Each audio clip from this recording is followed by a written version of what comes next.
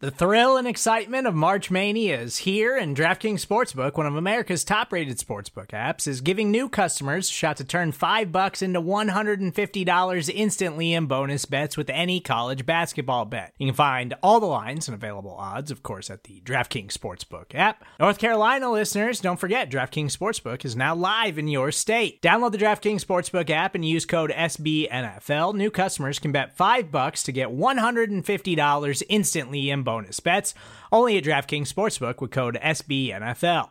The crown is yours. Gambling problem? Call 1-800-GAMBLER, or in West Virginia, visit www.1800gambler.net. In New York, call 877-8-HOPE-NY or text HOPE-NY. In Connecticut, help is available for problem gambling. Call 888-789-7777 or visit ccpg.org. Please play responsibly on behalf of Boot Hill Casino and Resort. 21 plus, age varies by jurisdiction. Void in Ontario. Bonus bets expire 168 hours after issuance. See dkng.com/bball for eligibility, deposit restrictions, terms, and responsible gaming resources. What's up, everybody? Thanks for joining us today. My name is Ken Swanson. This is the AP Laboratory. We are doing this show from Mobile, Alabama. I am lucky enough to be staring at two of my dearest pals in the world. Craig, the podcast started. Put your pants back on. Never. These two are just finding out for the first time that I do not wear pants every time I do this podcast. Just socks. Just socks. Weird. Yeah, he goes full risky business every show, I guess. We learn new things every day. I don't think we have podcasted in the room together in 2 years. This is probably the last time we were in Mobile together. So 2 years ago. Yeah. It's been a long time. Long time. But it's good. We're having a good time here in Mobile. We are having a great time in Mobile. And it started out a little rocky. We were in a very interesting hotel room. You guys may have never gotten another podcast ever again had we maintained our living arrangements for the week. I will not trash that place that we were at. I will not. It's trashed. It's been trashed enough. Yep. But anyways, Craig found a really phenomenal find on Airbnb. And we are living a life of luxury right now, fellas. This is really nice. Having a great time in Mobile right now. Just got off of day one of practice, and your Kansas City Chiefs are still in the Super Bowl. So, yeah. We're probably not going to talk too much about the Senior Bowl here in this. I know. Well, interestingly enough, we put the request out for the mailbag. Bunches and bunches of questions. So about many draft questions. The draft, the future, who are they going to sign, all that stuff. We have a lot of time to get to all that stuff. So I just, off the top of the bat, probably not going to be talking about those things too much as we lead up to the Super Bowl. I mean, it's got to be focused on the here and now largely. We got a few things in there that we'll get to. So it's not just completely void of some of the draft stuff. But what I can say is follow us on Twitter at Kent_Swanson, at Chief in Carolina, at Barley Hop. Don't follow me. At Jacob Morley. Jake, say hi. He's got his own headphones in. He has tuned us out. Clearly. Jake's here too. Follow all of us. We have all kinds of great content going on our pages there on Twitter as well. So we're going to answer mostly Chiefs questions on this show. I do think we're going to try to do a little bit of draft content later in the week. Is that right, Craig? Yes, that is correct. We'll probably do something Friday morning. All right, well, I'll see you guys then. Yeah. All right, that was Maddie Lane. Yep. Goodbye, Maddie. Hard out for Maddie. We're going to just have to rearrange a few things on the rundown real quick, and it's going to be me and Craig. Yeah. Let's just jump ahead into these questions now. We're going to start with the 5-star review questions. If you like the show, if you don't mind my high-pitched yelling, you can leave a 5-star review. And we'll try to answer the questions if you ask one. And I do want to shout out Denro109. We didn't get to the question with the timing based on when it was posted and all that stuff, but shout out to him for asking a Bills-specific question. Thank you so much for the 5-star review. Bobo5252 asks, would you want 2 bookend tackles or 2 lockdown corners? Do I have Patrick Lavon Mahomes? Yes. Yes. Give me the 2 tackles all day, every day, because I am keeping the franchise safe. And we've seen what the Chiefs have done with, well, maybe not 2 corners. Woo. Lockdown. They're locked down. They're in the Super Bowl. Back-to-back years. Same starting corners. Look at this. The Chiefs don't need corners. No. Do they need tackles? We're gonna find out. Yeah. There's a lot of tackle questions on here, too. Timo63, though, he asks, what is the market for Sammy Watkins this offseason? With another good draft class and a few other guys in free agency. There's not a few, it's a lot. Mm-hmm.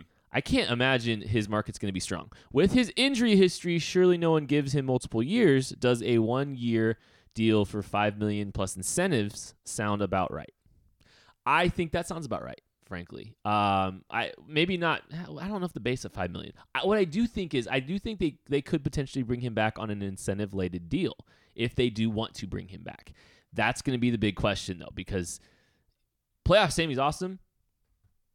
We haven't seen playoff Sammy this year. And frankly, the last time we saw Sammy Watkins, he didn't look like the same explosive player. There's a lot up in the air for him. I could see them doing an incentive-based deal. And what I mean by that is I think Sammy Watkins might want an incentive-based deal because he believes he can see into the future. He thought like he was going to hit all these incentive marks. He had this level of belief that he was going to hit all these marks. That's kind of what the report was with, and he's not going to hit a lot of the incentives that he had for the playoffs and all those kind of stuff. So I do think they could bring him back on some kind of incentive-laden deal. Going to be interesting if they do that, though. apnerdsquad@gmail.com. If you want to reach out to us, you don't have Twitter, you don't like us enough to leave a 5-star review, you can go ahead and just email us. And Mike Gray does that and says, what was the biggest surprise for you in the AFC Championship?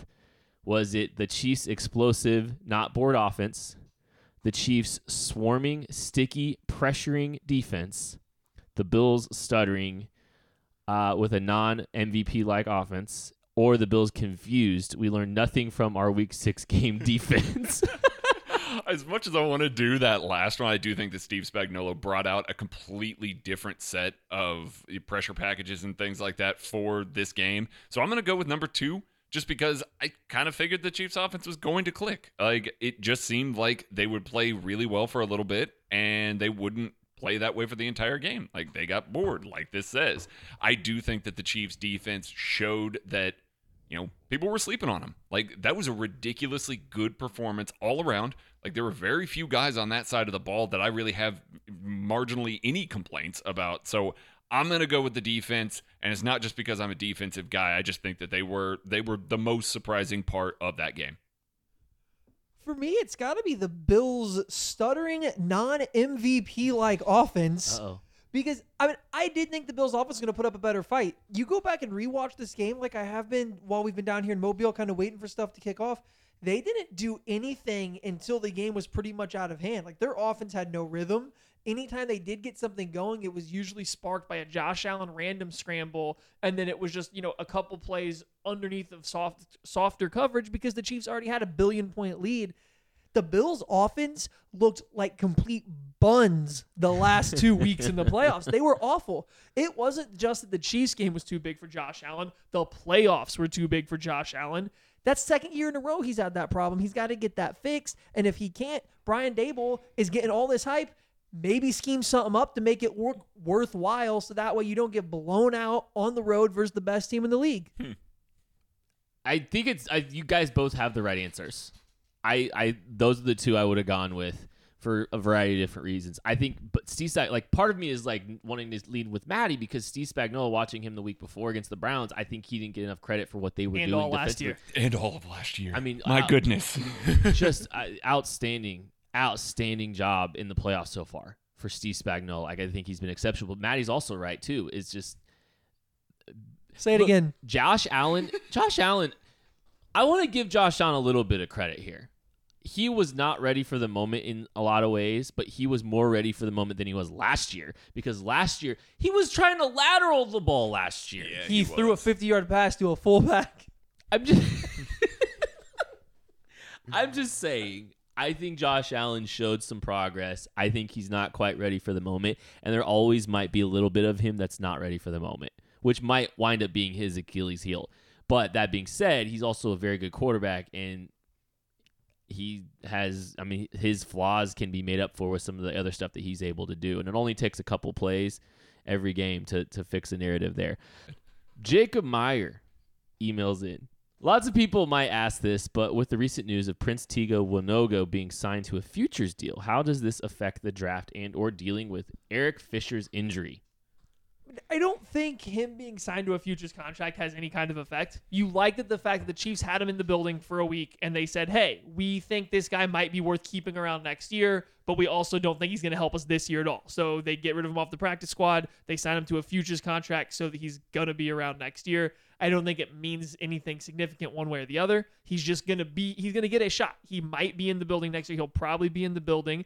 And I think he's talented enough to go out there and compete for a starting job with some of the other guys they might be able to bring in the absence of Fisher.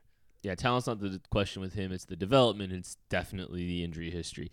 The second part of Jacob Meyer's question was, who has stood out the most to you guys at the Senior Bowl and who has helped their stock the most? Maddie, you get one.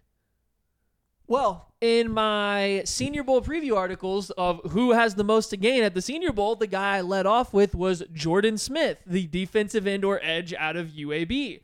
Lo and behold, the first day of practice, he goes out there. He constantly is getting matched up with Alex Leatherwood, probably the best offensive lineman in Mobile that's playing. That's the only guy he's matched up with against. He lost maybe one rep the entire day, including some times where he made Alex Leatherwood look not good. Jordan Smith came out here. He came out to play. He looks explosive. He is big. He is tall. He is long. He was doing just a typical bag drill, and Kent and I were sitting there. Craig was even a section away from us in the bleachers. Yeah, I was way far away. He heard somebody hitting the bags and was confused on what the heck was happening because it just sounded like shots of thunder. He came out to play. He was a man on a mission. I think he was easily the most impressive guy out of either team's practice that I saw today. Yeah, that's definitely the case. Early guy that looked really good that maybe not a whole lot of people know about, Kay Johnson out of South Dakota State. He was routing up these bigger cornerbacks that went to bigger schools. He just looked explosive getting in and out of his breaks. He had a full route tree. He even stacked a bigger DB and tracked the ball over his shoulder really well on a vertical route. Just a guy that I didn't have any expectations for coming into this week. I hadn't watched a ton of wide receivers. Definitely hadn't gotten all the way to South Dakota State yet, but he just looked really, really good today. I think he turned a lot of people's heads. He's going to have a lot of people that just, like me, who didn't know much of anything about him and went out there and he put on the best performance of that early group for me. I'm going to go with a guy that I think won the weigh-ins and showed some stuff here in practice. And maybe he's not the standout, just like best player there today and all that stuff, but a guy I think I really want to make sure I get my receipts on. I already got some good receipts from December on, but Peyton Turner, he won the combine weigh-ins, weighing in at about 270 pounds, over 34-inch arms, and just, I mean, really impressive build. They're asking him to play inside. Unfortunately this week. But here's the thing I like about Peyton Turner. He held his own. Mm-hmm. Even for being a smaller guy. They're kicking him inside. They're wanting him to play. He's been playing, playing like a 3 tech, and but he held his own against Trey Smith. Well, he's going up against the monster team, the monster guards. Deontay Brown. He's going up against a bunch of 350-pound offensive guards. Like, he doesn't have small guys across from him. No, not at all. So he's a Steve Spagnuolo edge, and he's a guy that has that inside-outside versatility, and he's getting to show more of that inside ability than anything this week, which I think is extremely fascinating moving forward, because that value, even this week, just working this whole week there and developing there along the inside, could be a really valuable asset for him moving forward. But back to Trey Smith, they're doing something in the run game, some kind of run game drill, and he holds his gap. But not only does he hold his gap, but like Trey Smith's having a hard time with him, to the point where Trey Smith is off balance and Peyton Turner gets him on the ground.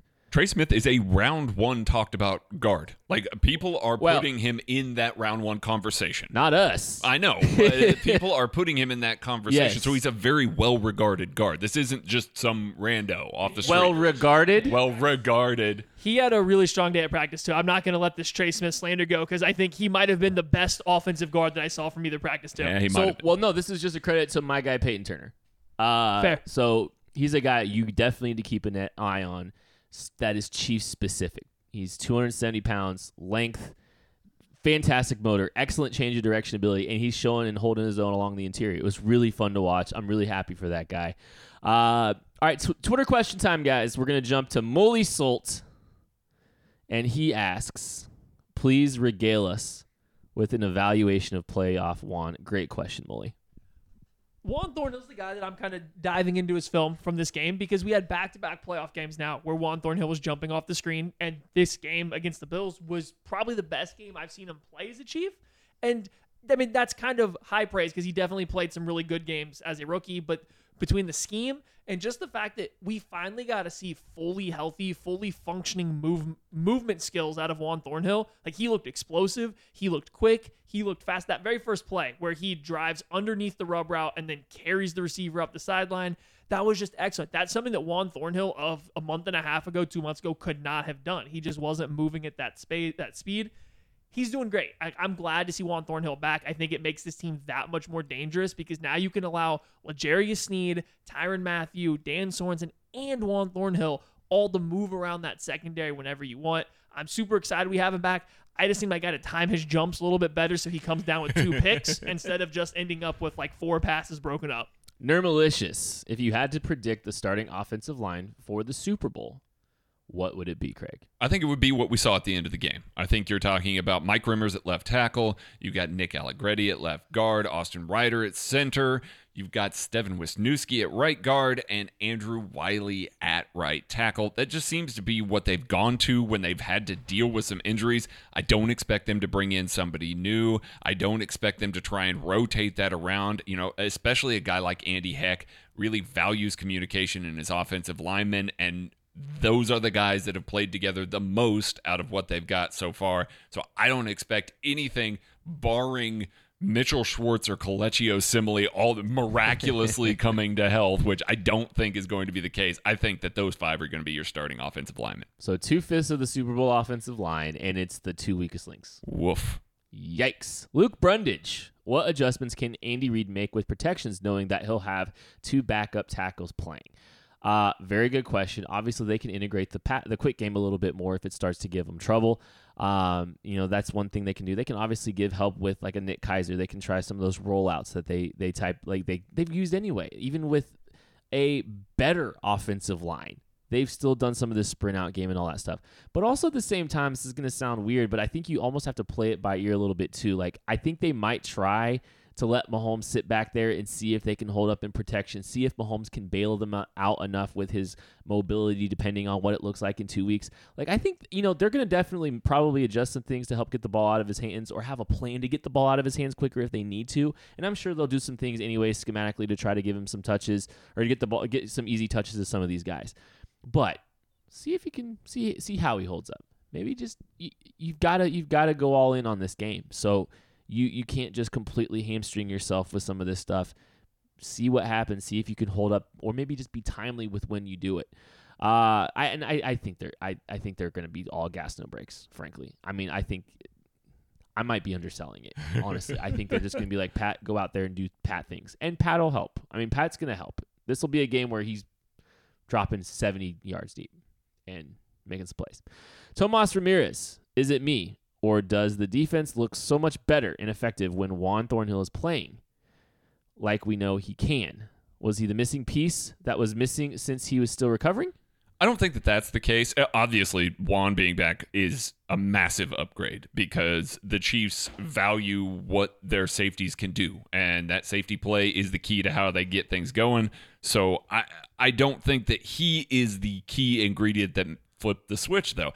I think this group literally just didn't show everything that they had. Like, I think as much as we don't really like that, we want them to come out and beat every team that they play, 100 billion to nothing. Like, this was a group that kind of slow played it this year, and it worked. Like, they were good all year long. Now they slow played it to 14-2, and it was 14-1 with their starters. It's hard to argue with the effectiveness because then you get into the playoffs, and Steve Spagnuolo's throwing out blitzes that these guys don't have scouted. He's really putting the pressure on some good offenses. Teams that should have been kind of kryptonites for what the Chiefs have done on defense.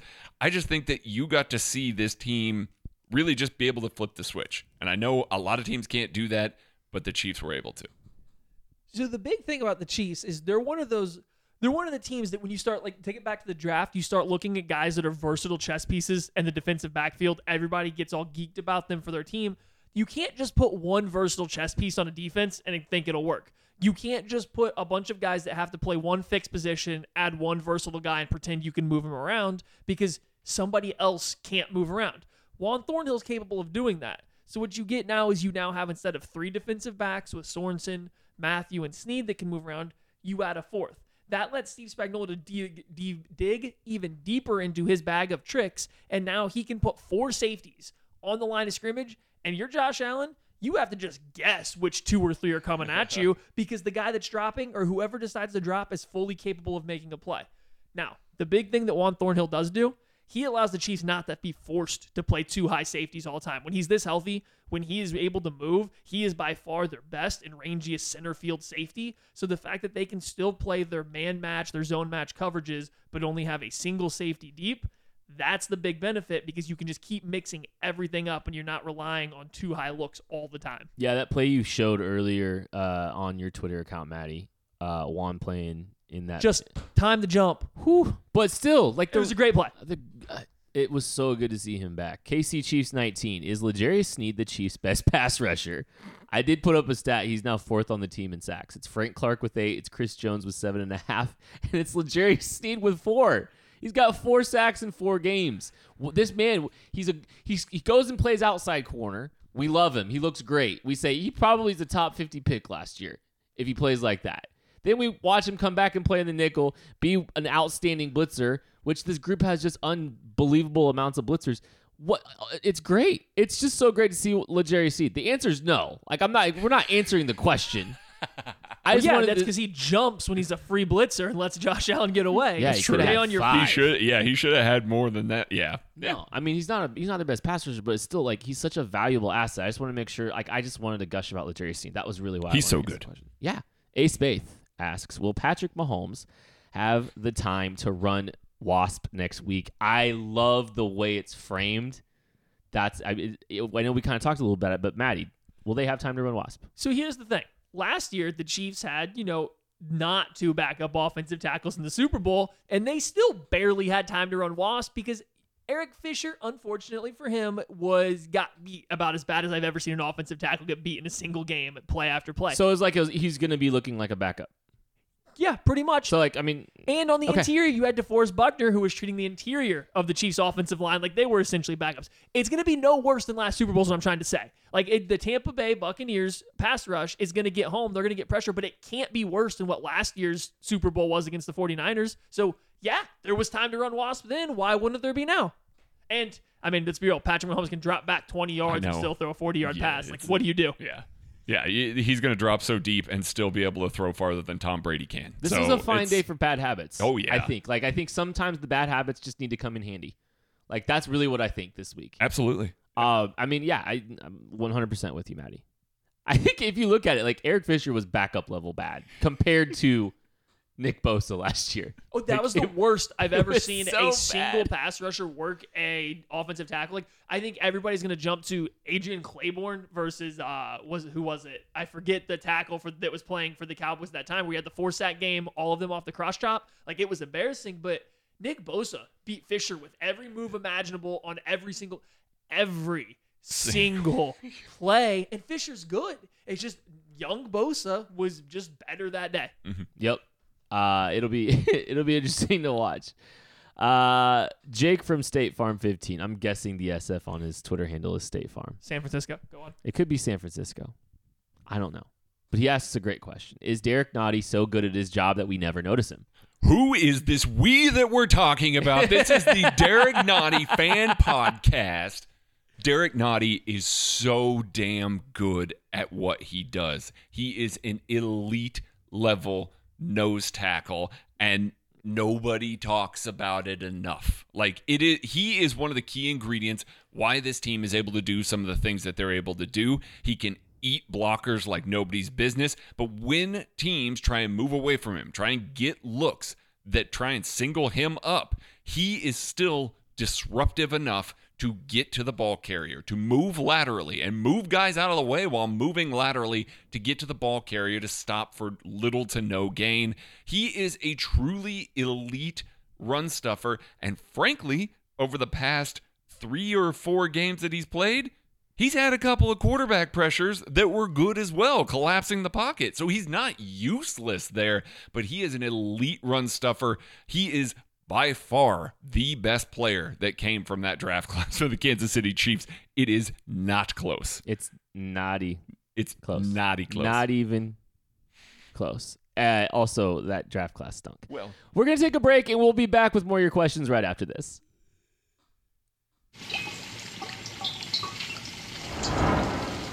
Continuing to answer your questions as the Chiefs get ready for yet another Super Bowl. We got a lot of time still, though. It's 2 weeks. We're 2 weeks. Well, 1.5, I guess. yeah. Thank you, Senior Bowl, for making this fly. Casey Tom asks, is Jared Valdir available? I know he was getting passed around during the playoffs. It's an interesting case for Jared Valdir. I don't know if you guys all know the story. Jared Valdir, he signed to the practice squad of the Indianapolis Colts, was elevated for the playoff game, actually played in the playoff game. Well, the Colts lost. Their season was over. They lost to the Buffalo Bills, who got the brakes beat off them by your Kansas City Chiefs. And actually, after that game, he signed with the Green Bay Packers. If he had signed to the practice squad of the Green Bay Packers since their season got ended by Tom Brady, sorry, Jake, he would have had a chance theoretically to sign with the Chiefs or the practice squad and be elevated again. I don't know. Like, I understand the connection here because the Chiefs are desperate for tackles. They are, obviously some experience wouldn't hurt, especially a guy who has had a little bit of success in this league in the past. It's not possible because of Green Bay, but I understand why you asked the question. Fat White Goodman asks, place the betting odds of each member of the Chiefs starting offensive line for Super Bowl LIV suiting up for the Chiefs at some point next year. Whoa. Oof. Whoa. I mean, oh my goodness. Okay, so Eric Fisher's going to start at some point for this team next year. Probably not at the start of the year because a torn Achilles takes a long time to come back from, but I bet at some point we will see Eric Fisher. LDT. I was forgetting about LDT. We're going to see LDT. It sounds like he wants to come back and play. 100% chance of seeing LDT, maybe even week 1. The rest of that roster, Wisniewski, Ryder, and Mitchell Schwartz, I'm going to say 0% chance. Wow. Ryder, Schwartz? Even Schwartz. Zero. I think that Mitchell Schwartz is going to retire after this year.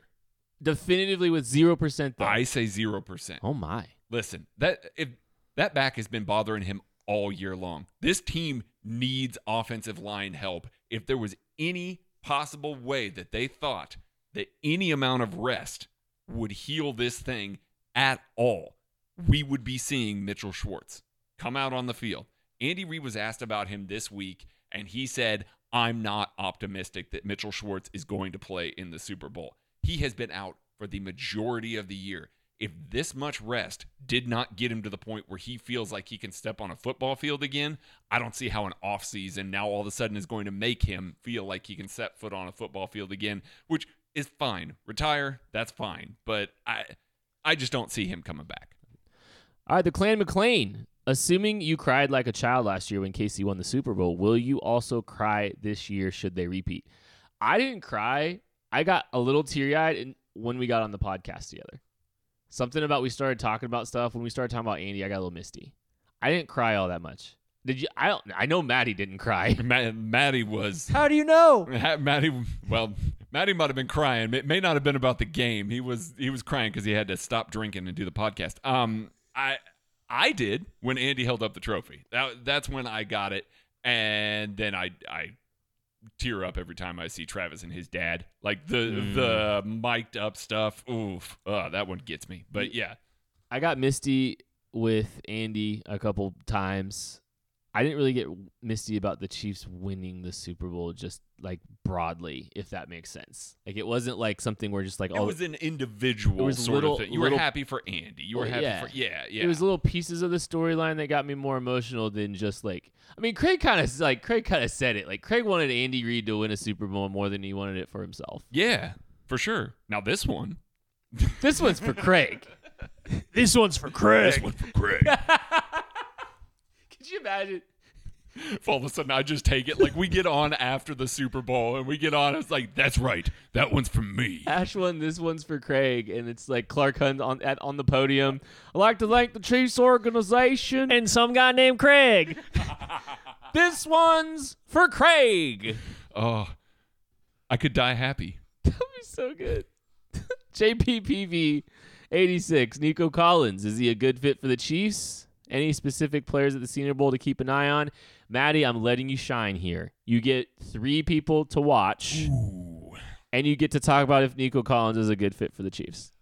Well, so Nico Collins first. He is a very big, fast, explosive wide receiver that Michigan was expecting to break out this year. And then he opted out of the season. He didn't really get a great chance to shine last year because, well, his quarterback play of Shea Patterson was not fantastic.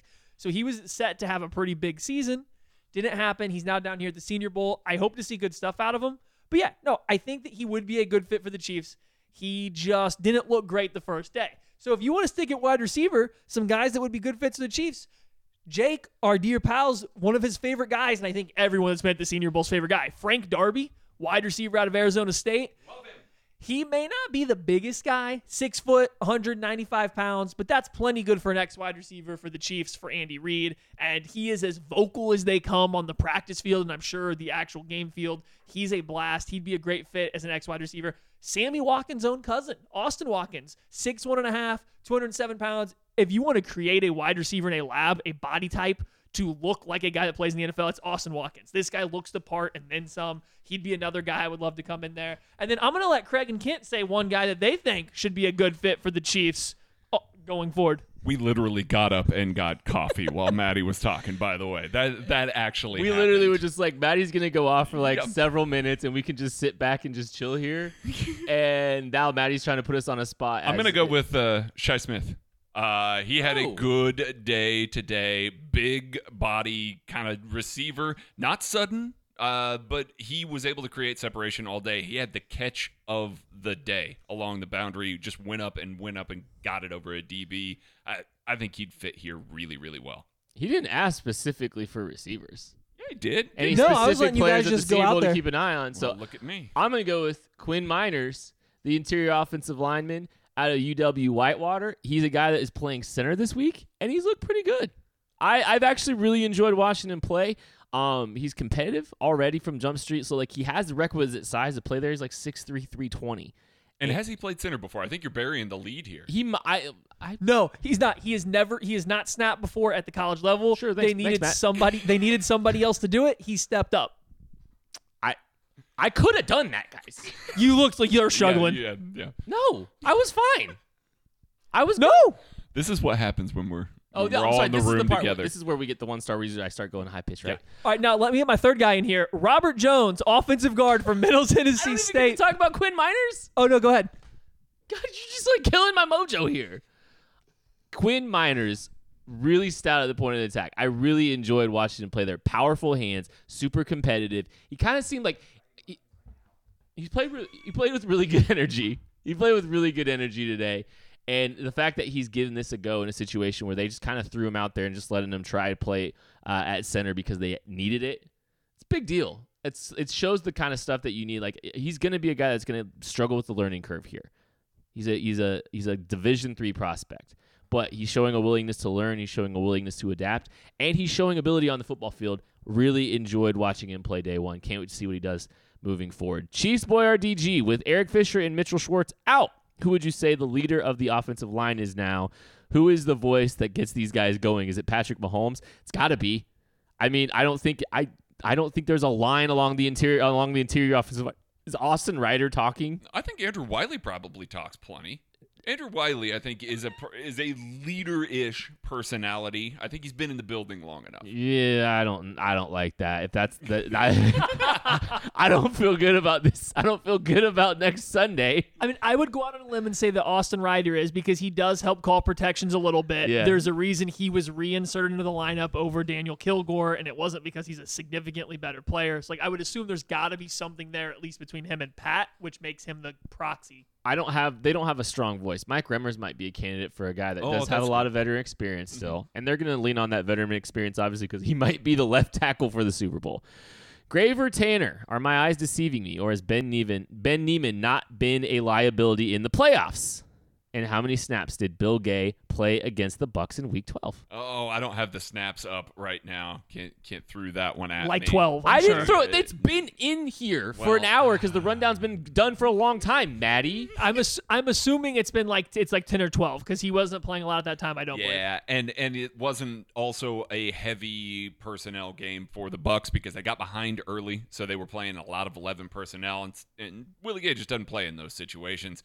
Ben Neiman is doing mostly what he's been doing before. I do think that teams aren't picking on him a little bit more. Part of that's because he's blitzing a little bit more often.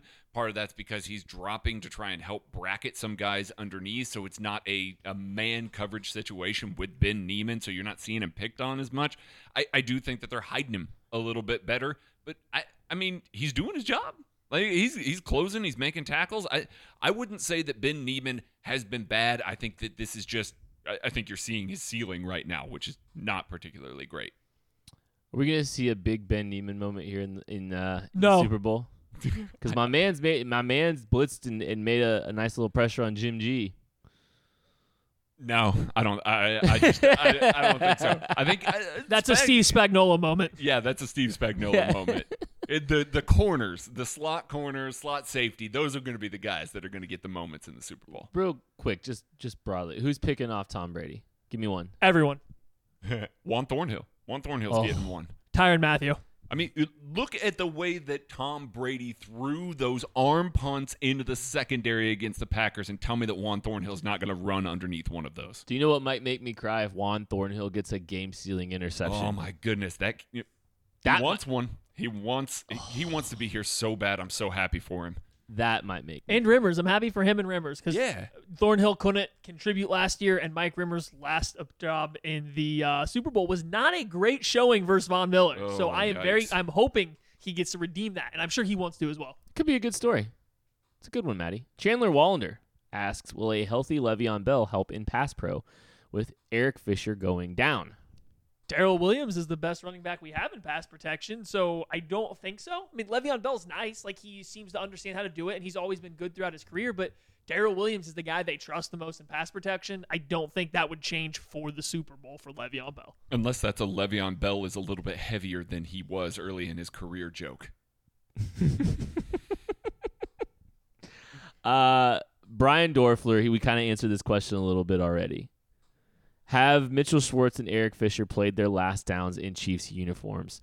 Maddie, if you want to give a percentage on Schwartz and Fisher, let's just do it that way. Schwartz is a 0.1% chance that he comes back, just so I can beat Craig. And I think that Fisher will come back. I think they might even restructure him to get him a few more years here because I think Eric Fisher likes being here. I don't know if the market would be huge for Eric Fisher as a free agent. Like, yes, somebody would pay him to play as an average offensive tackle. But if the Chiefs offer him a little bit less money to stay here with this team, I think he does enjoy it. So I think you might see him get restructured and be here for more than just next year at this point in time. But it would be fully up to him to take less money. Yeah, and it comes down to the fact that this is the last year of his deal. He's coming off of an Achilles injury. He probably doesn't want to sign anything right now. Like, he probably doesn't want to make any aggressive moves that would kind of jeopardize his chance to get a better deal with the next one. I know he got a really good one on his last one, but I do think that they like him. Andy Reid definitely likes him. Patrick Mahomes likes him as well. So I think a lot of guys like him. A lot of guys like him. He's one of those glue guys. You saw how everybody was responding to him when he went down, and everybody going to console him. Everybody, Jeff Allen, even like immediately. Jeff Allen, like, I mean, there's a lot of guys that have a lot of respect for Eric Fisher. I think that they keep him in the building. It becomes very interesting, though, and I think I'm going to say 0.2% to beat both of you on Mitchell Schwartz. With Eric Fisher, I feel like this pod has gone really fast with all of us, by the way. Sorry, just sidebar. Like, I think we're just burning through questions right now. Are you filibustering? No. I just feel like it's gone really, really, really fast. I don't know why. Like, we just answered a bajillion questions, and it feels like, I mean, we're doing it in a really quick amount of time. Anyways, sorry for that sidebar.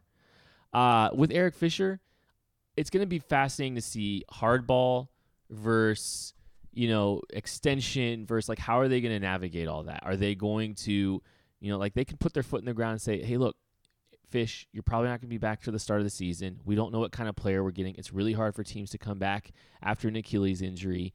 You can play that angle, or you could say we're going to cut you, or you're going to restructure this deal and you're going to take less on a 2-year extension. Woof.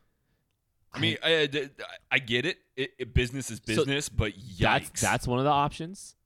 The other option is you extend him, you lock him up, and hopefully and make it a relatively fair deal for both sides.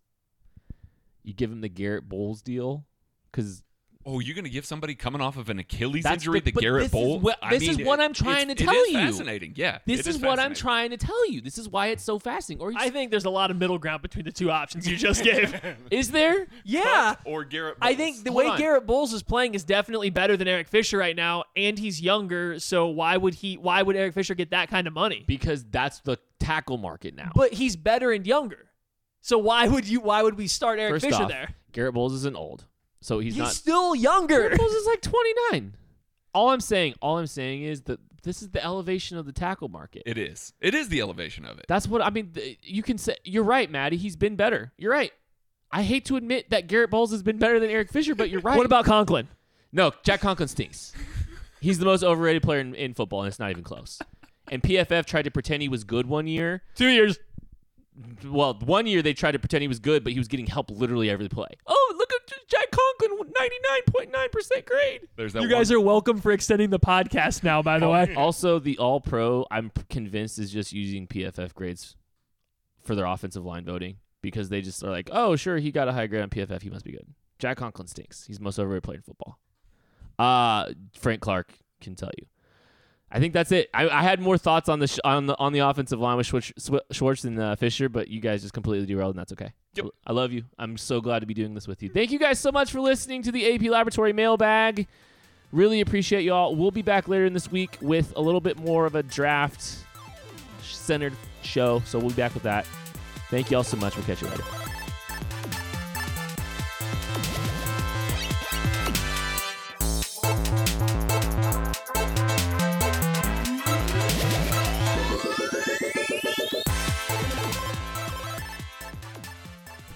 If you want the updates from the Senior Bowl, follow all of us on Twitter, plus Jacob Morley. You'll get all the Senior Bowl things you want.